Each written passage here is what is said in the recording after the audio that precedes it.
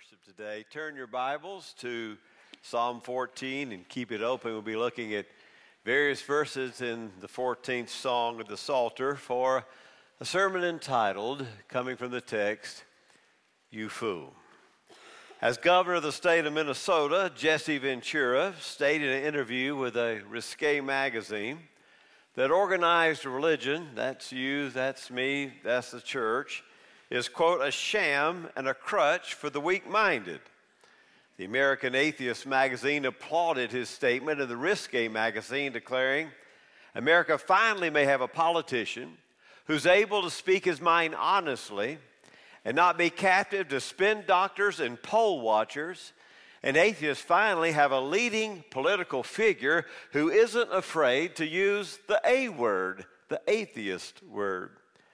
Perhaps Jesse's illustrious career in bashing brains and sailing suplexes didn't prepare him for the difficult task of gubernatorial governing. It seems to me like Jesse must have jumped off the top rope one time too many for that verbal spiel. Perhaps he never really made the transition from raving wrestler, where you can put your mouth in gear without ever engaging your brain, to being a polished politician where measuring one's words is of utmost importance for success.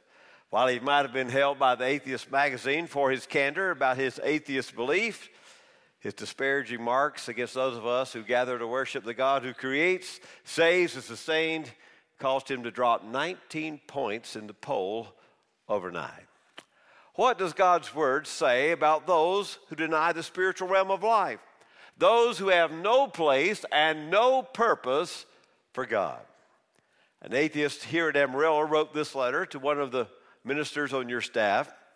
He said, you pray that God will reveal himself to me.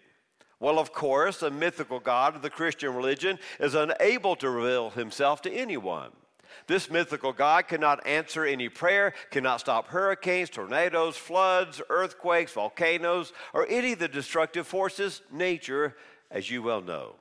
Neither can this imagined God stop cancer or AIDS or heart troubles and the other diseases that plague the human race. In fact, this make-believe God can even cure a simple cold. And all the praying of the world cannot change what nature does. Nature will be rewarding, can be destructive. Nature is blind and without reason. Praying changes nothing, and preachers secretly know this. What I have said here is the truth, and no man can prove me otherwise. The chips will have to fall where they may, and the guilty ones are the ones who resent what I have said, ... He went on and on. What does God's word say about those who deny his existence? The reality is Scripture doesn't say very much about the atheist in reality. The Bible begins in Genesis 1:1 with the assumption that God is. In the beginning, God, he exists. God created the heavens and the earth. The Bible goes on to deliver its message with the assumption that God exists. That God doesn't exist isn't even a possibility at the beginning of Scripture. So it's interesting to see today, the only thing God's word says about the one who denies God's existence is he is a fool. The fool has said in his heart, there is no God. I will say several things about the atheist. First of all, I like to say that atheism is without intellectual integrity. Atheism is without intellectual integrity. The psalmist says as much in verse 4. Do all the workers of wickedness not know? One translation says, have they, those who say there's no God, have they no knowledge? The atheist thinks that he knows so much when, in fact, he declares that God does not exist, and God declares he's a fool. The atheist thinks that he knows so much that he can turn his back on the mystery of God. Intellectually, atheism, of course, is a dead-end street. It offers no real answers for the mystery of the universe. It gives no suggestions as the meaning of life or why we're here or who we're to serve or what we're to do. The fact that we are, that we exist, demands an explanation. To believe for a moment that the universe, with all of its intricacy and all of its beauty and all of its complexity and power, as our universe does, simply made itself, is sheer insanity. In fact, I would say with a lot of confidence that being an atheist takes way more faith than I have. Do you know anything else that's made itself? Professor Edwin Conklin, a distinguished Princeton University biologist, once wrote, "The probability of life originating from an accident is comparable to the probability of the unabridged dictionary resulting from an explosion at the printing factory. Things just don't fall in order like that." Alan Sandage, a scientist, started out as an atheist, but turned to belief in God as the only answer to the universe's mystery. Sandage, a world-renowned astronomer who first discovered how fast the universe is expanding and how old it is, was posing questions like, why is there something rather than nothing? And his empirical inquiry would yield no meaningful answers. "It was my science," says Sandage. "It was my science that drove me to my faith." Sandage spent years attacking foundations of religion, said that science now really bolsters his faith. Sandage says the universe seems specifically designed by a designer for life. Physical constraints such as the strength of gravity, the mass of the proton, the charge of the electrons appear so finely tuned by the smallest variations that they must have a tuner. They must have an intelligent agent in the works. And such intelligence implies a purpose to our existence. Yes, the atheist has no intellectual integrity. The design that we see has to have a designer. Even the kids wouldn't buy that. I just found that in the woods. The motion, the first domino, all the other dominoes can be knocked, but the first one must have a finger that pushes and begins the action. Those who believe that things just happen, the Scripture says, are fools. Now, I won't water down the term fool for you because it is the Bible's most contemptuous term. The fool is a person, it isn't the person who doesn't know what's going on and really is trying to find out. It's not the ignorant person who's searching. It's not the person who's lost but looking. The fool doesn't know that he doesn't know what's going on. In fact, in this context, the atheist, the fool, thinks he knows it all, that he has it all figured out, that he has the dope and he knows the ropes and he's got it all together, when in fact he knows nothing. Doesn't take Einstein to look at the movement, the complexities of a human hand and know there has to be a designer.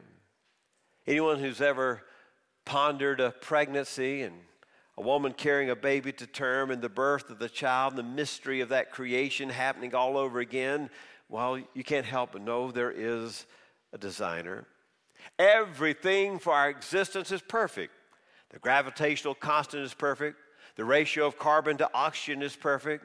The mass of the proton is perfect. The temperature range is perfect because the distance to the sun is perfect. The size of the earth is just perfect. The rotational speed is perfect. If you're going to try to maintain an atheistic stance about it all just happened, you've got a lot of explaining to do, a lot of explaining to do.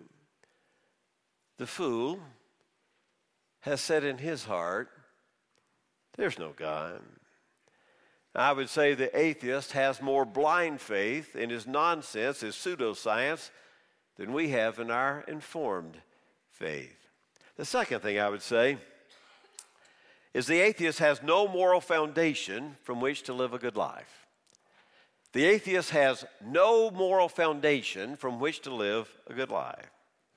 It is common to hear people say something like this: no one should impose their moral values onto another, because everyone has a right to find truth inside him or herself. In fact, you recently heard in the news a college president saying that her truth, there is not my truth and her truth, there is just truth. Gravity is truth, it's not mine or hers, it just is. Interpretations of truth may differ. One of us has it right and one of us has it wrong, but you cannot say my truth, there's just truth.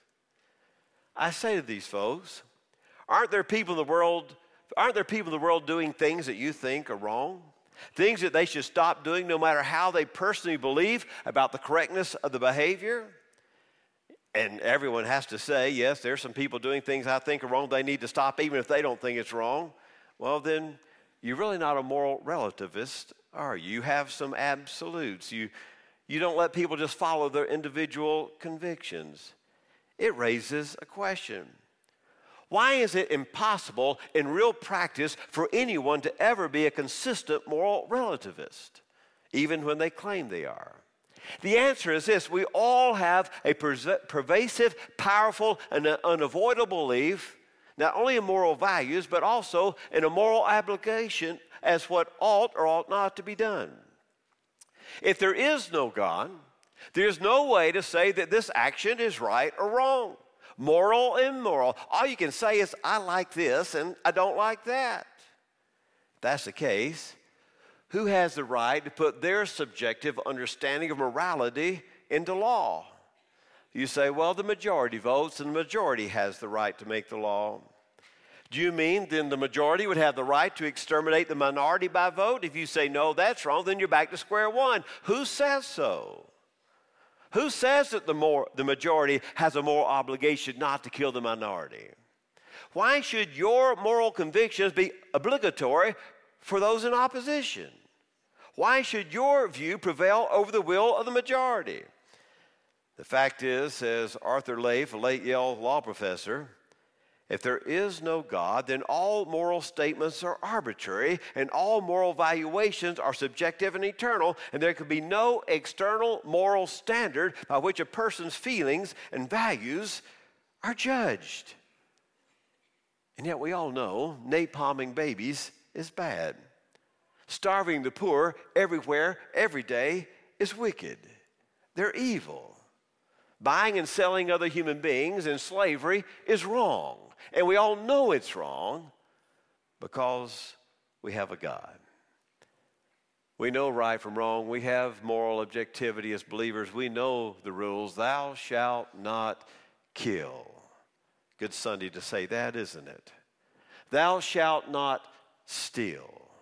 Thou shalt not commit adultery.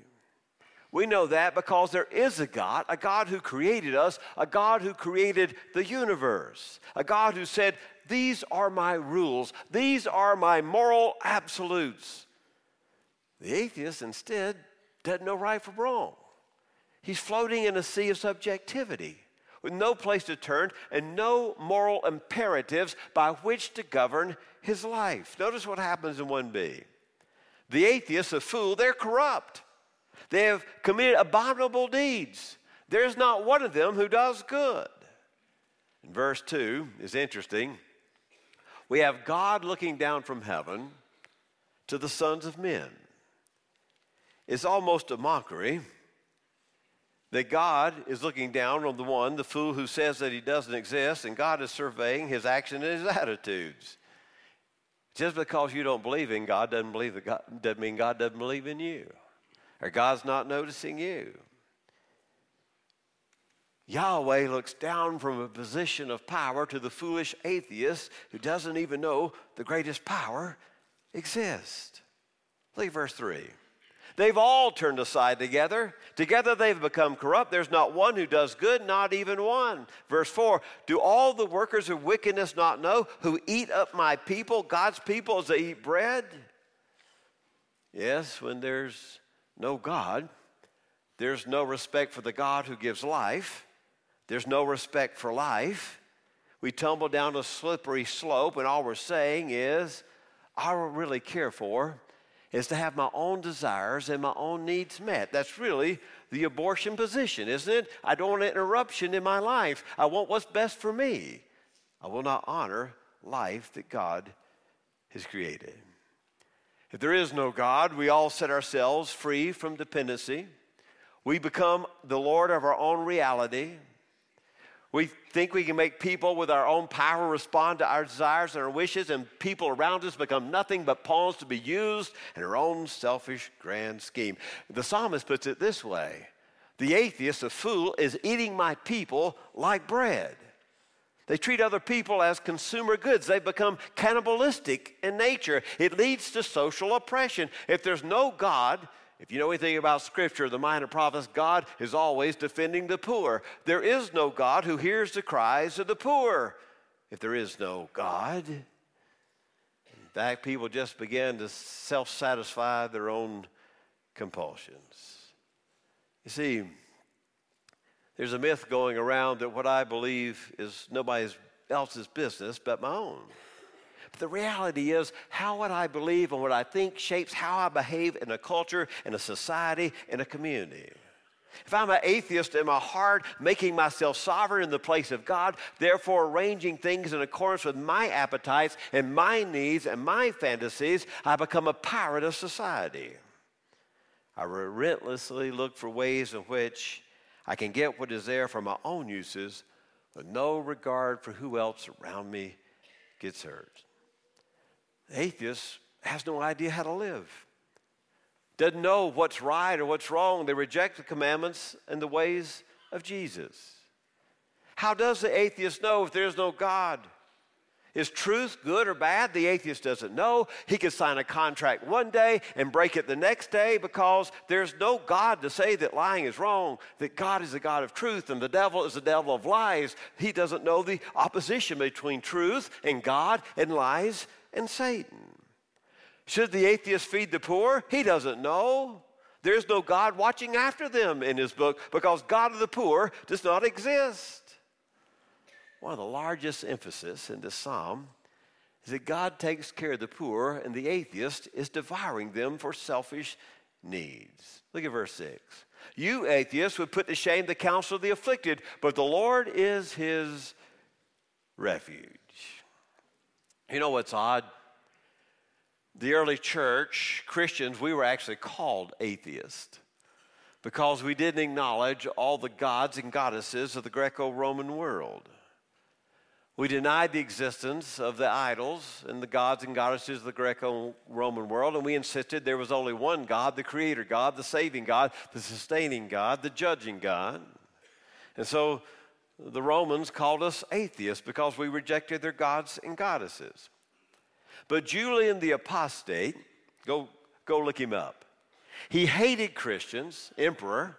He did his best to discredit them. He called us godless Galileans because of Galilee being an origin of Christianity. But notice what he said. He was forced to say about Christians. He said, they feed not only their poor, but ours also. For all the evil things he said about those who called Jesus Lord, he said, they feed not only the Christian poor, while the Christians feed the pagan poor as well. Your church is feeding the poor every week. There's a third thing I want to say. The atheist, though he or she claims not, actually is a worshiper, but they really worship the self. The atheist is a worshiper, but the atheist worships self. Have you ever noticed how much atheism tries to imitate the church, the religion? The atheists have a Bible. If you're atheist, why would you come up with a Bible? But they have a Bible. Call it a Bible. In fact, the Atheist Alliance itself declares that atheism is a human-centered vision. It's about self, not about the other. You don't worship the other. You worship the self. You worship humanity. Yes, the atheist worships. We all worship. He just chooses to worship himself rather than the God who knows him, loves him, and created him. I know I'm not worthy of worship, and I know you're not worthy of worship. Not only do the atheists try to come up with a Bible, they have a church. There's one in the Metroplex, the North Texas Church of Free Thought. They use all the words that we use. They use the word fellowship. They even have youth ministers to teach their youth. I mean, it's an immediate duplicate. And they meet, what day do you think they meet on? They meet on Sunday. If you didn't believe in God, you didn't believe in Son, Sunday's the day of the resurrection. The fact you're meeting on Sunday is something of an indirect declaration of the resurrection that you don't intend. What do they do at their services instead of worshiping? They try to self-actualize. There's your self-worship. They say themselves, they try to self-actualize. They try to develop a greater awareness of the vast spectrum of thought and feeling connected with the human condition. These are their words, not my words. By the way, they'll take a tax-deductible donation too, and they have membership. Yes, everywhere we turn and everywhere we look, we see the atheist does indeed worship, but the atheist worships herself or himself. It's not a worship of the Creator, but rather it just is inverted. It is a worship of the creature. In fact, would you believe that Ellen Johnson, once president of the American Atheists, said at the 25th National Convention, by the way, they have conventions too, just like church. She said she had devoted her life to telling the good news of atheism. That's a biblical, euangelion is the word in Greek for good news. It is the word for the gospel. She has devoted her life to sharing the good news of atheism, again, co-opting the language of Christianity. There's a final thing I want to say about the atheist. The psalmist is not only concerned with overt, cold, calculating atheists. In fact, he's not really all that concerned with the Ellen Johnsons of the world, but rather it is the one who's an atheist not so much in word, but an atheist by deed.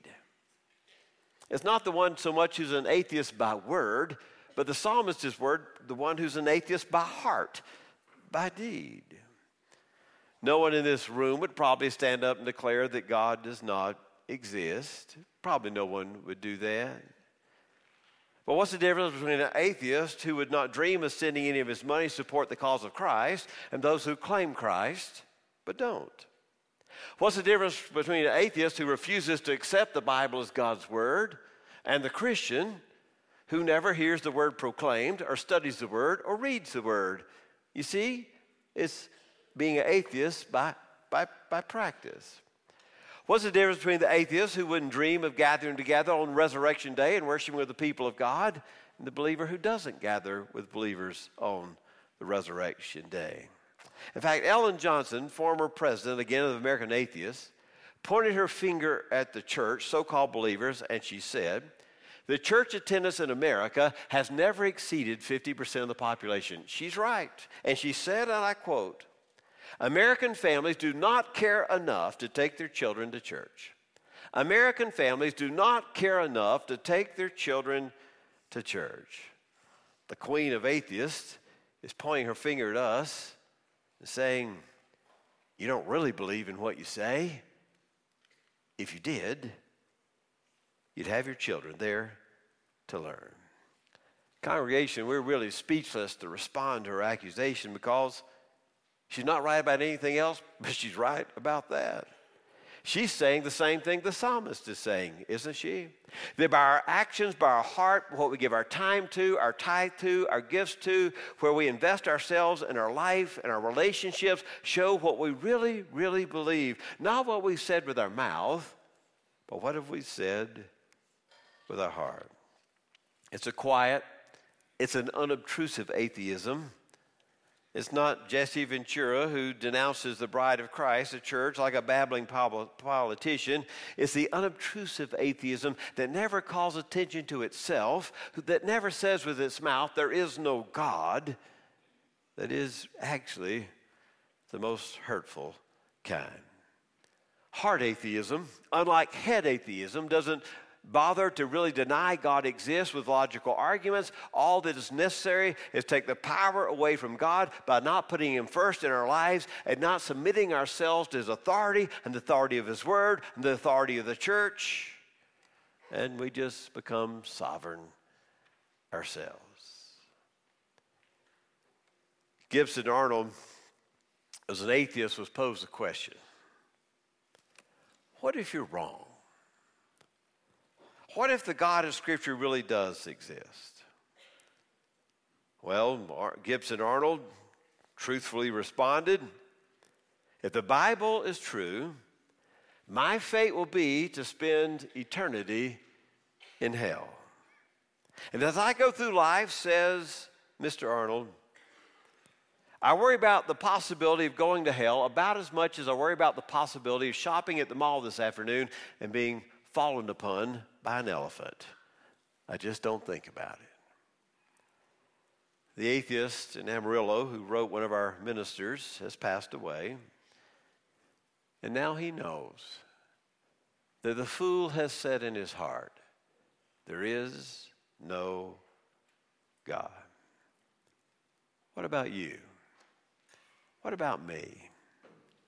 What are we saying about God? Not with our verbiage so much, but what are we saying about God and His church with our lives? What are we saying by the way we use our time and our talents? What are we saying by the way we prioritize our lives and the events around God and His people? It is the fool who does not center his life around the one who created him, loves him, died for him, was resurrected, and wants to call him into His kingdom. The fool.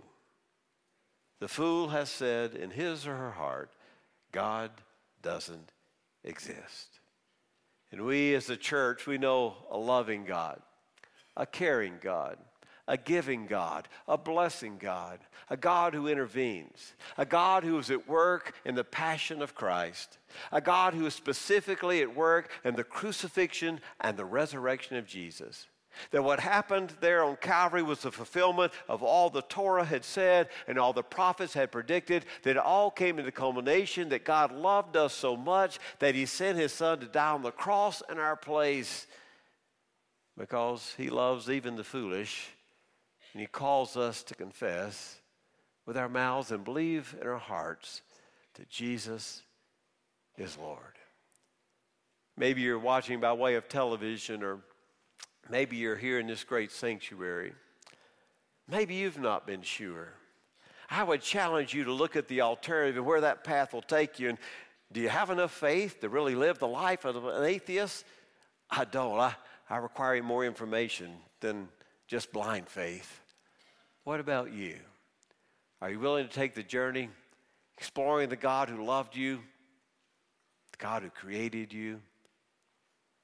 Yes, the God who redeemed you and calls you son or daughter. Let's pray. Oh God, maybe there's someone here in this room who really struggles with this, and that's okay. I don't want them to feel condemnation. I want them to feel your love and the love of your people.